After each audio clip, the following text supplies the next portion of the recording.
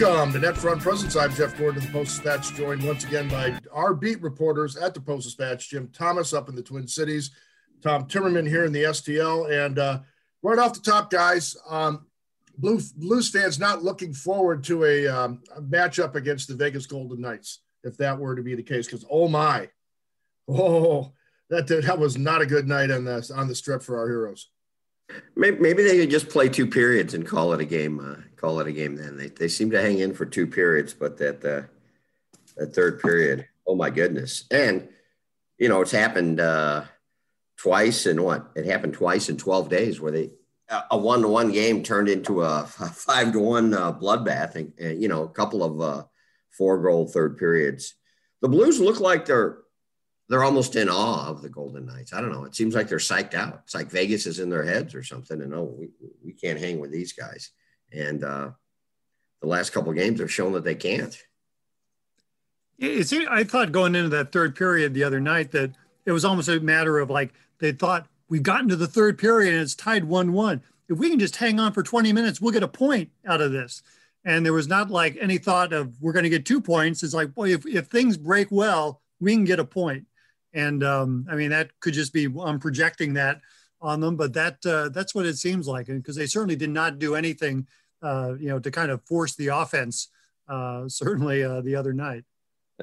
Yeah. Things didn't break well. They did not. No, all right. So, it was 1-1, which was a miracle. I mean, unfortunately, Jordan Binnington had his Jake Gallen moment and let an impossible goal in, the sort of goal that made Jake famous here in the STL. Just when you thought you could trust Jake again, something like that would happen. But overall, JT, that they were just hanging on for dear life. They were trapped on the ice, as Ryan O'Reilly noted. They were struggling to just get on and off the ice in one piece. I mean, there were long stretches where they just were just desperately scrambling around their own zone, trying to avoid trouble. It was impressive how Vegas just swarmed them. Yeah, and just relentless, just kept coming after him, and the disappointing thing, and the chief, Craig Berube alluded to it, was they looked like they had shown some real progress over the weekend against San Jose, in terms of defense and zone exits and everything like that, and then in comes the Vegas Golden Knights, and it's like they revert back to maybe the worst of some of their worst play this year. I mean, it's the top of the division that different from 7th place San Jose? I mean, I don't know, but it was that. I think that's what made it almost depressing for Craig Berube. I just had the thought. I think we're down the same path we were last week. Last week was a pretty depressing net front. So. We'll find some good news here for our listeners at some point, won't we? Yeah, we will. Yeah, we'll put that one on you, Jim Thomas. In charge of finding good news about this day. I guess on the injury front, maybe. Well, even then, it's not great news. Yeah. Again, we're getting into the kind of the stratification of this division. That there are teams at the top that the Blues clearly do not look as good in, and there are teams at the bottom that they are better than. And it's going to be how they sort out compared to those teams in the middle that determine what this team is doing come April and May. Well, and that's our segue into the looking forward to a game against the Minnesota Wild, man. First of 8 games against those guys between now and May 1st. And they started out 6-6, the Wild, but boy, since then they've been really good, other than the 2 games against Colorado, which again, to speak to Tom's point about the stratification of the division, they just got walloped by the Avalanche. But, they've won like 9 games in a row at home. They've taken advantage of the bottom half of the division, as the Blues have to a degree. And, one of the better stories in the league this year, JT, and I guess you're eager to see what's up with this squad. Yeah. I think we all are. I mean, it's March 25th, a division where you play each other constantly. And we haven't seen the Minnesota Wild play our Blue Note yet. And we've all talked about it, written about it, just this closing stretch of the schedule, starting with Vegas. What was it? 19 of 25, starting with Vegas the other night, 19 of 25 against Colorado, Vegas, or Minnesota. And, the Blues were 4-0 against the Wild last year, but it may be a rude awakening for them this year when they go out there, but we'll see. The Blues have to win some of these games, or they could be in real, never mind making a deep run. They could be in real danger of just making the playoffs.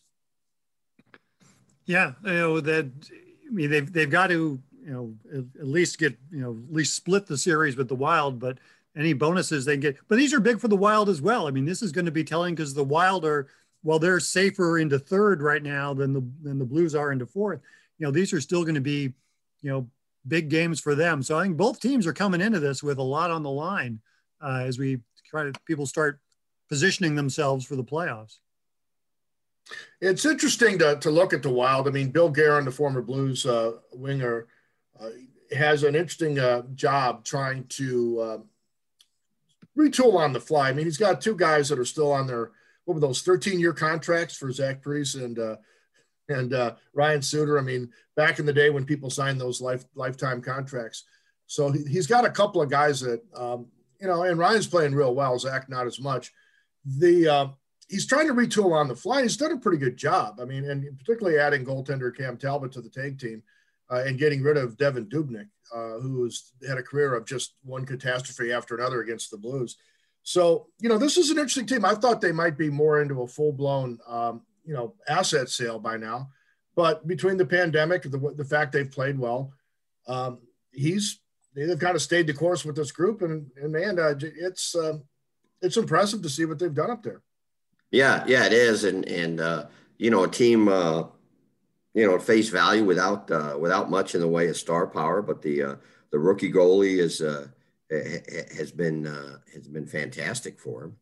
And we'll see what the note can come up with. I mean, they really, it's like when they play the Kings, it's like the Cardinals playing like a junk ball pitcher, and it throws the offense into just a funk for a couple of weeks. And I think every time they play the Kings, they get into this offensive funk. And even though they got the 5 goals against San Jose, I think they're still there. So maybe they can snap out of it against the Wild.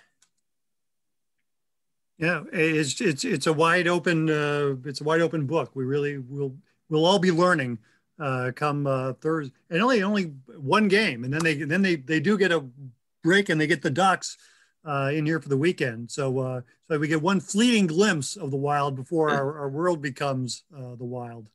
Yeah, this Vegas and Minnesota were makeup games from postponed games this week. Originally, there was a gap between I think it was March the 20th and the 26th. I think there were no games.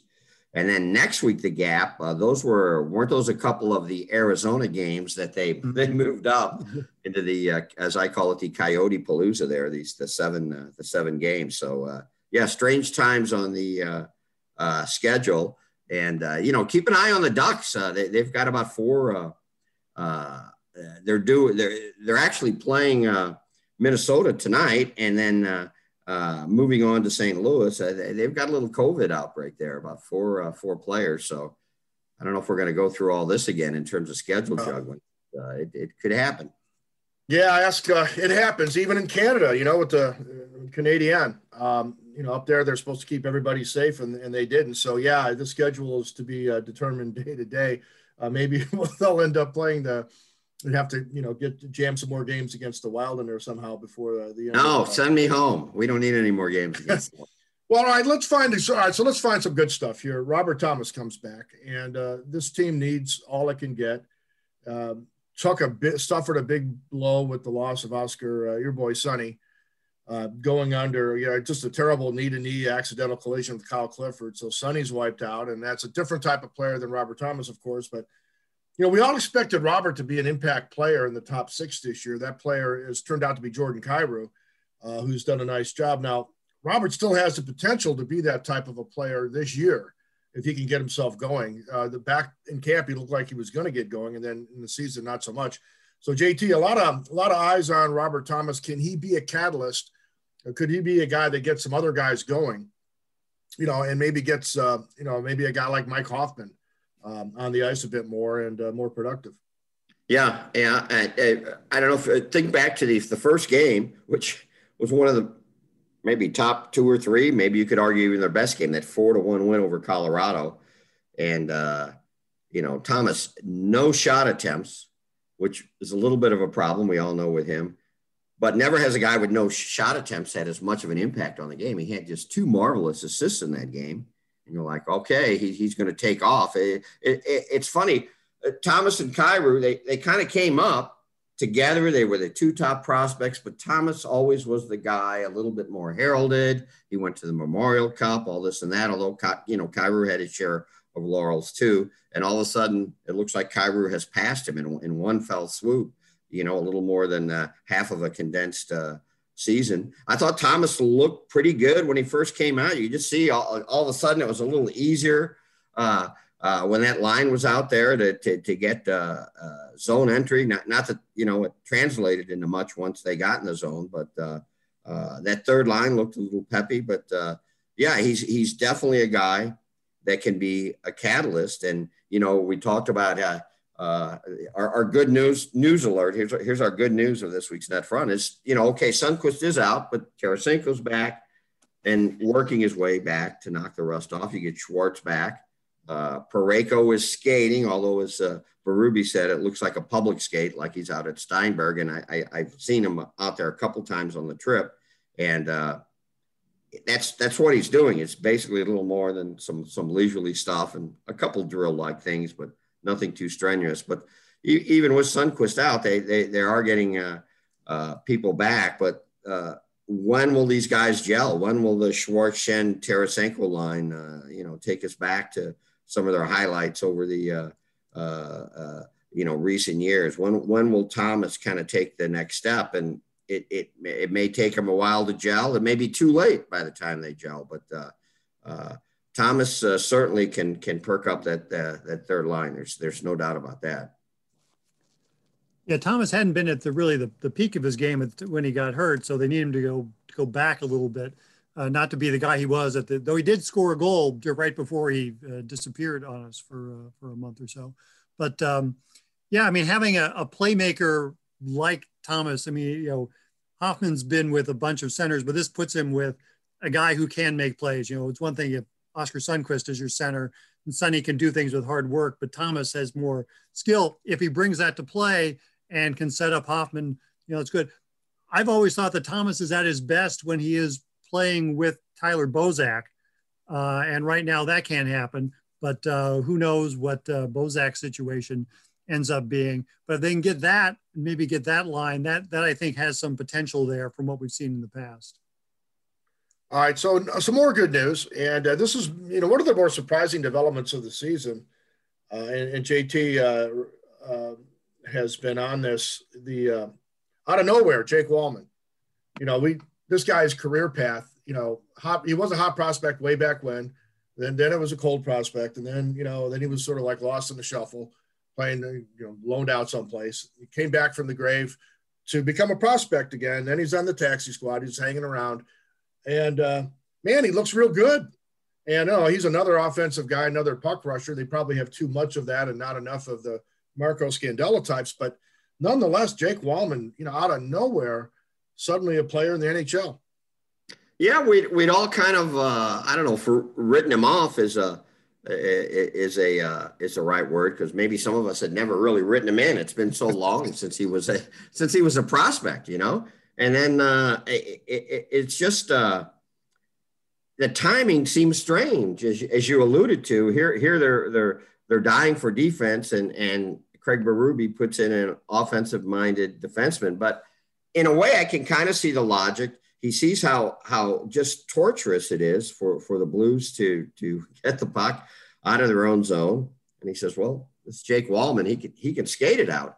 And I guess there's some logic to that. And Walman has been pretty solid defensively. I think that was always the thing with him. Okay, he can move the puck, he can pass, he can shoot and score a little bit by defenseman standards, but his actual defense leaves something to be desired. But I think his defense has picked up, and now all of a sudden, and who knows. You get the feeling that sooner or later Nico Mikkola will be back in the lineup. I noticed yesterday that Walman was put on the taxi squad, but they kind of do that without any, and maybe Tom can explain it, but without any rhyme or reason in terms of whether the guy's playing the next game. But I saw Wallman in the couple of the prospect tournaments and that, and I'd forgotten just how good a skater he is. I bet he's if it were a shorter race and you didn't have healthy Colton Parayko to get warmed up, he might be the second fastest skater on the team. Yeah, on Wallman's case, I mean, he's a guy who's not waiver exempt, so he would have to go through the waivers if they need to put him on the taxi squad. So I think they're saving roster days. He gets 10 games and 30 days, and so I think they're just making sure they don't get to that 30 days any sooner than they have to. So if there's 3 days where they're not playing, we'll put him on the taxi squad so it doesn't count against his total. But I think one of the things we've kind of got caught up in is Niko Mikkola looks like a Blues defenseman, more so than Jake Wallman does. Mikkola has that, he's the big tall guy with the long arms, and so he should be the guy. And I think for that reason, maybe Wallman got slid to the back a little bit because he's not the 6'4" guy with the 12-foot reach. So, but yeah, right now, as Jim said, I mean, the ability to skate the puck out of the back, anything the Blues can do to get the puck out of the back is essential because they can't do it. So if you can give Jake Wallman the puck and let him take it up ice, I think that's a skill the Blues need right now. And I guess if you're looking for silver linings in all this carnage of this season, and it's been extensive with all the injuries, some guys, and Wallman's on the list, and Joshua's on the list, the guys he didn't expect to see, and who've gotten at least some time in. Now, these guys may not be factors at all by the end of the season, but the fact they've had to play some now puts a little different light in terms of the longer term, for the Blues in terms of what do they have, because this is pretty much it for their depth in terms of their prospects that are in the near term. But but JT, there's some real promise here as they try to deal with the expansion draft and then the salary caps going forward. It's essential that they have guys that can step in with some ability. And they've seen this year, at least if you're trying to look at the next 3 to 4 years, some of the things they've seen this year, while this year is stressful, it's making you feel a little better about the next 3 or 4. Yeah. And, I think Wallman's helping his cause here. I think even though he's not playing now, Mikkola has. And, Joshua looks like, he could be a solid fourth line guy. Again, I've mentioned this a couple of times. I mean, I'd like to see the fourth line, score a little bit more than they are. But you're right. The cupboard's pretty bare other than the guys that we've seen already. You've got Toropchenko and Kostin over in Russia. And I'm still not sure what the Blues have in Kostin. He had that hot week or two, but if a guy was even a top 9 guy, you'd think he'd score more than Kostin has. Kostin just hasn't been that productive either in the AHL or over there in Russia. And then you've got some goalies. You've got some young goalies. You've got Nikita Alexandrov over in Finland, who's playing in the top league there, the Liga, and is getting some seasoning, and that's about it. So, but it is good to see some. And, we should even throw Kyrou in there because we didn't know exactly what Kyrou would do, and I think he's exceeded all expectations. Although he still has those times where he kind of regresses a little bit and wanders around. Those scoring types, and I guess Kyrou's like a scoring type. I mean, the Blues have one on each line right now. Well, and Kyrou and Tarasenko and Hoffman, and sometimes they float and sometimes they don't play defense. And when you have all three doing that, maybe that's when you lose 5-1 to the Vegas Golden Knights. I don't know. Yeah. And we still do have Perunovic, who we're not sure what he's going to, how close he is after a lost season this year. How much, can he jump in next year, or is he still going to be a season away? And, Austin Pagansky has been passed up by here over the last couple of weeks. That Dakota Joshua has become the next forward in line. But other than that, but when you look at everyone, it's like there's no prospects after Kyrou that you can say is going to score goals, and so that's I think that's one of the question marks here. And that'll segue into, I wouldn't say it was a full, put him under the bus moment, but the Chief calls out Sammy Blais, and that's of course one of our favorites, one of JT's favorites. Well, yeah, and one of the Chiefs, the Chief likes Sammy, but apparently the Chief thought he was less than frenzied in his play on the ice, and he gave him a little wake up call there, JT. My guy Sammy, who once, remember when he was on that a couple of years ago, that San Antonio Express back and forth? We're down by Robert Thomas's locker at Enterprise. Oh, those nostalgic days when we could enter the locker room. And all of a sudden I hear this voice behind me. I bet you're glad to see me, JT. And it was Sammy Blais back up from San Antonio. So a little surprising to see him thrown under the bus. In the start of this trip, there were a couple games where he was on the Tarasenko line, and Blais had a goal, assist, and he looked like he was getting back to his game. And then he goes to the fourth line, and you could kind of see what the Chief is talking about, that there just didn't seem that much there. Maybe Blais was not happy to be getting fourth line minutes. I don't know, but of all the things that are happening with this team, for Blais to suddenly, okay, you've got to go sit. Who knows for how many games? That was a strange one. Yeah, I guess Sammy's still at the point in his career where you can do that to him. You can't. It'd be tough. You can't scratch, Hoffman or Krug or any of these guys, but you can scratch Sammy Blais. But Sammy, what his niche is. I mean, I don't know. He scratched David Perron a couple years ago. He did. That he did. And every now and then, Sammy will make just a really great play with the puck. I mean, he'll make a cut and something, and they're like, wow, look at that. But mostly what Sammy can do is forecheck and hit people hard. And that's what Sammy niche is. But he does have some skills that we see every now and then. One, looking at how the team is lined up, and I do think the skill level is up. It's unfortunate that Sonny is wiped out because he's such an important part of their chemistry and a part of their identity. Especially on the defensive side and the physical side. Just on the finesse side, though, which is really not – the Chief doesn't want to go all finesse, but here he is with kind of a finesse team with some of the personnel's coming and going with injuries and such. I do like on the power play just splitting it up, because there's enough guys just to split it and just to run out, basically, run out a line and another line. And because you've got the ability to do that. You don't have to play one group 90 seconds and then slide the other one out there at the tail end. I mean, you can balance it up. And I think if he lets that go, that in overtime, that's going to, JT, I think that's going to be a positive, because all those guys can play. I mean, and it's a rare time that a team has, not that many teams have two groups of pretty much everybody, just a pile of them, pretty equal. Not a lot separating the 10 guys, really. No, and he's tried just about every other way to do it. And so it was interesting to see this. When I first saw it in practice the other day, I'm like, oh, gee, which is the first unit and which would be called the second unit?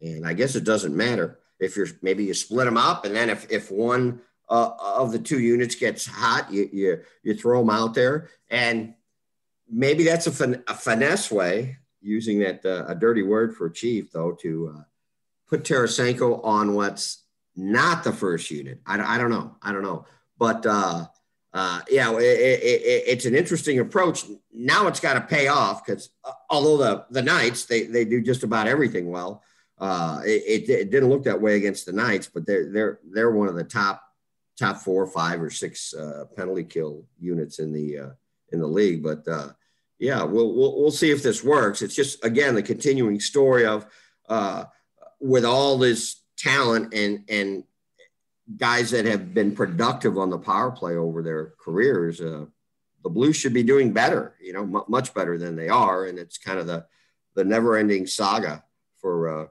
Craig Berube.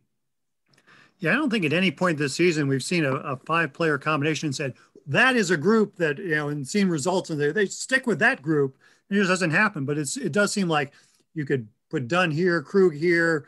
It just moved any guys into any possible combination. And I don't know that you'd say, well, that's a bad group. But there hasn't been one that just grabs your attention and says those are 5 guys that need to be out there for 90 seconds every time you got a power play. Hey, speaking of 91, and it's been a step-by-step return for him from shoulder surgery. I don't know if he's been better or worse than expected. I didn't know what to expect. I didn't expect much really on his comeback, but he's JT's shown some flashes, and had a break in and threw a move on, didn't get a goal. Went back, looked at it. Why didn't I score on that? But he's starting to get a little bit of the shark fin is up a little. You can start seeing him get the sense that he's starting to get the offensive feel. And boy, it would be a really good time for him to be 91 again, wouldn't it? Yes, it would. And that whole line, and Berube is he's changed the lines at almost by necessity because of the injury and trying to get things to work. Almost at a Mike Yeo like pace. Remember, Mike the players really didn't like it, but you just wonder if he's going to even if the dividends aren't being paid right now, just stick with that line because Schwartz and Tarasenko, because he knows what they can bring. But yeah, I thought Tarasenko had about 3 really good chances the other night, and it looks like he's starting to kind of get the hang of it. And I thought it was really interesting, and he elaborated more to the Chicago-based freelance sports writer. We call him Kesh Vaderman, but he elaborated more to him just how the game seems so fast to him right now. And then he looks at the tape and he said, well, I had more time than I thought. So however long it takes for that to go away for Tarasenko, I think that's when he's going to get more and more chances. But yeah, I had to look at that one, that 2-on-1 where he got the great pass from Schwartz against Vegas to see did he get the stick on it, and he did. It was just the big lug. Robin Leonard just slid over and made the save. So, but I thought that was the one maybe silver lining in the Vegas game, that Tarasenko, and when he's starting to feel it, I think you'll see his shot total go up. And he had 6 total attempts, which is really in his heyday. If he didn't have 8 or 9 or 10, it was an off night. But it seems like he's starting to look for his shot more and get some good shots. Well, and right now with the way this Blues team is going offensively, 6 shot attempts from one guy is like he's like a puck hog at that rate. I mean, that's this is a team that's just not, especially in the last Vegas game, just not shooting the puck. So I mean that's something you like to see, that at least he's not afraid to shoot. He's getting those chances and he's taking them. And at some point you'd think the goals would come. If at this current rate he's going to finish the year with 5 or 6 goals, which isn't going to be a dazzling number. But again, I've always thought it's going to be whatever you get out of him this season is almost a bonus. It's good to have him there, but I don't know that how much he's going to be able to contribute ultimately as he comes back from the shoulder surgery. Hey, a quick side note. You mentioned the big lug, Robin Leonard. Now, is he using packing materials inside of his sweater, or is he really that thick? I've wondered that, and I've looked because that's if it's Robin Leonard, it's the largest goalie in the history of hockey. I think where I guess you got to get him moving, because if he's just standing there, where's the space in the net? The guy is humongous. I'm so glad you brought that up, because it's puzzled me. If we could get into the dressing room, we could see what he looked like without his sweater on. But you just have to deal with that. Yeah, Patrick Waugh back in the day had the size 47 XL. That so that there was no place, so you couldn't get a puck between his arm and his body, because it was like a wing his arms would come out like wings because his sweater was so large. All right, last item on the net front, and this is one of the things that have always aggravated those of us who watched hockey, is the light penalty call out of nowhere in the early in a game or midway through a game. It doesn't really mean anything. That wasn't relevant to the play, but this referee feels obligated to make a call to get one in the books. happens all the time. It's an aggravating part of the game, but JT, we had a hot mic moment in the NHL where that was that horrible practice that we dislike was put on full display and exposed for all the world to see.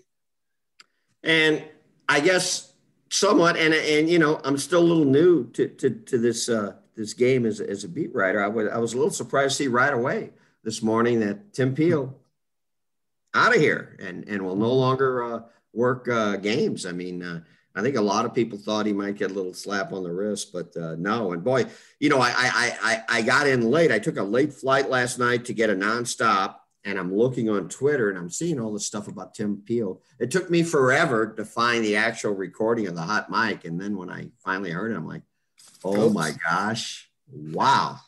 So yeah, as Tom Timmerman, who, by the way, Tom Timmerman classes up the net front. He used the word stratification today. It caught my eye right away. I thought I was in geology class or something.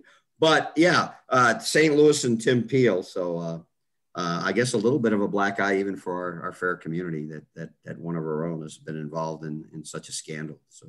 Though he only lives here. He's not from here, you know. So right. He's, you know, like me. He's claim him, right? Yeah. Yeah. You're a St. Louisan. We claim you, Tom. Okay. Well, thank you very much. But you know, not born here, didn't go to high school here, so it's a slightly different situation. But yeah, I mean, that's about as fast as the NHL has acted on anything. I mean, that's, you know, and I guess maybe it only comes down to, you know, Cole Campbell needs to make a ruling, and then that's the end of it. But yeah, and it might have been easier because he's retiring after the season, so he had another month left of games. But one of the fastest decisions I've ever seen coming out of the NHL. Speaking of where you go to high school, I saw a guy. I'm leaving the Vegas game, waiting for my Uber. He's wearing a Blues jersey. He hadn't lived in St. Louis for 25 years. When he found out I was from St. Louis, he asked me where I went to high school. So there you go. You can't leave it. All right. Well, that's Jim Thomas. We've had Tom Timmerman. I'm Jeff Gordon. This has been the Net Front. Sorry to end on a negative note for Tim Peel, a good guy who just got caught in a situation that was unfortunate at the tail end of his career, but we wish him the best. Probably no longer a St. Louis resident, as he's going to go back home after that. But we appreciate all the listeners. A reminder, you can check out all of our podcasts on stltoday.com/podcast, or check it out on your favorite podcast app. Until next time, for JT, for Tom, I'm Jeff. See ya.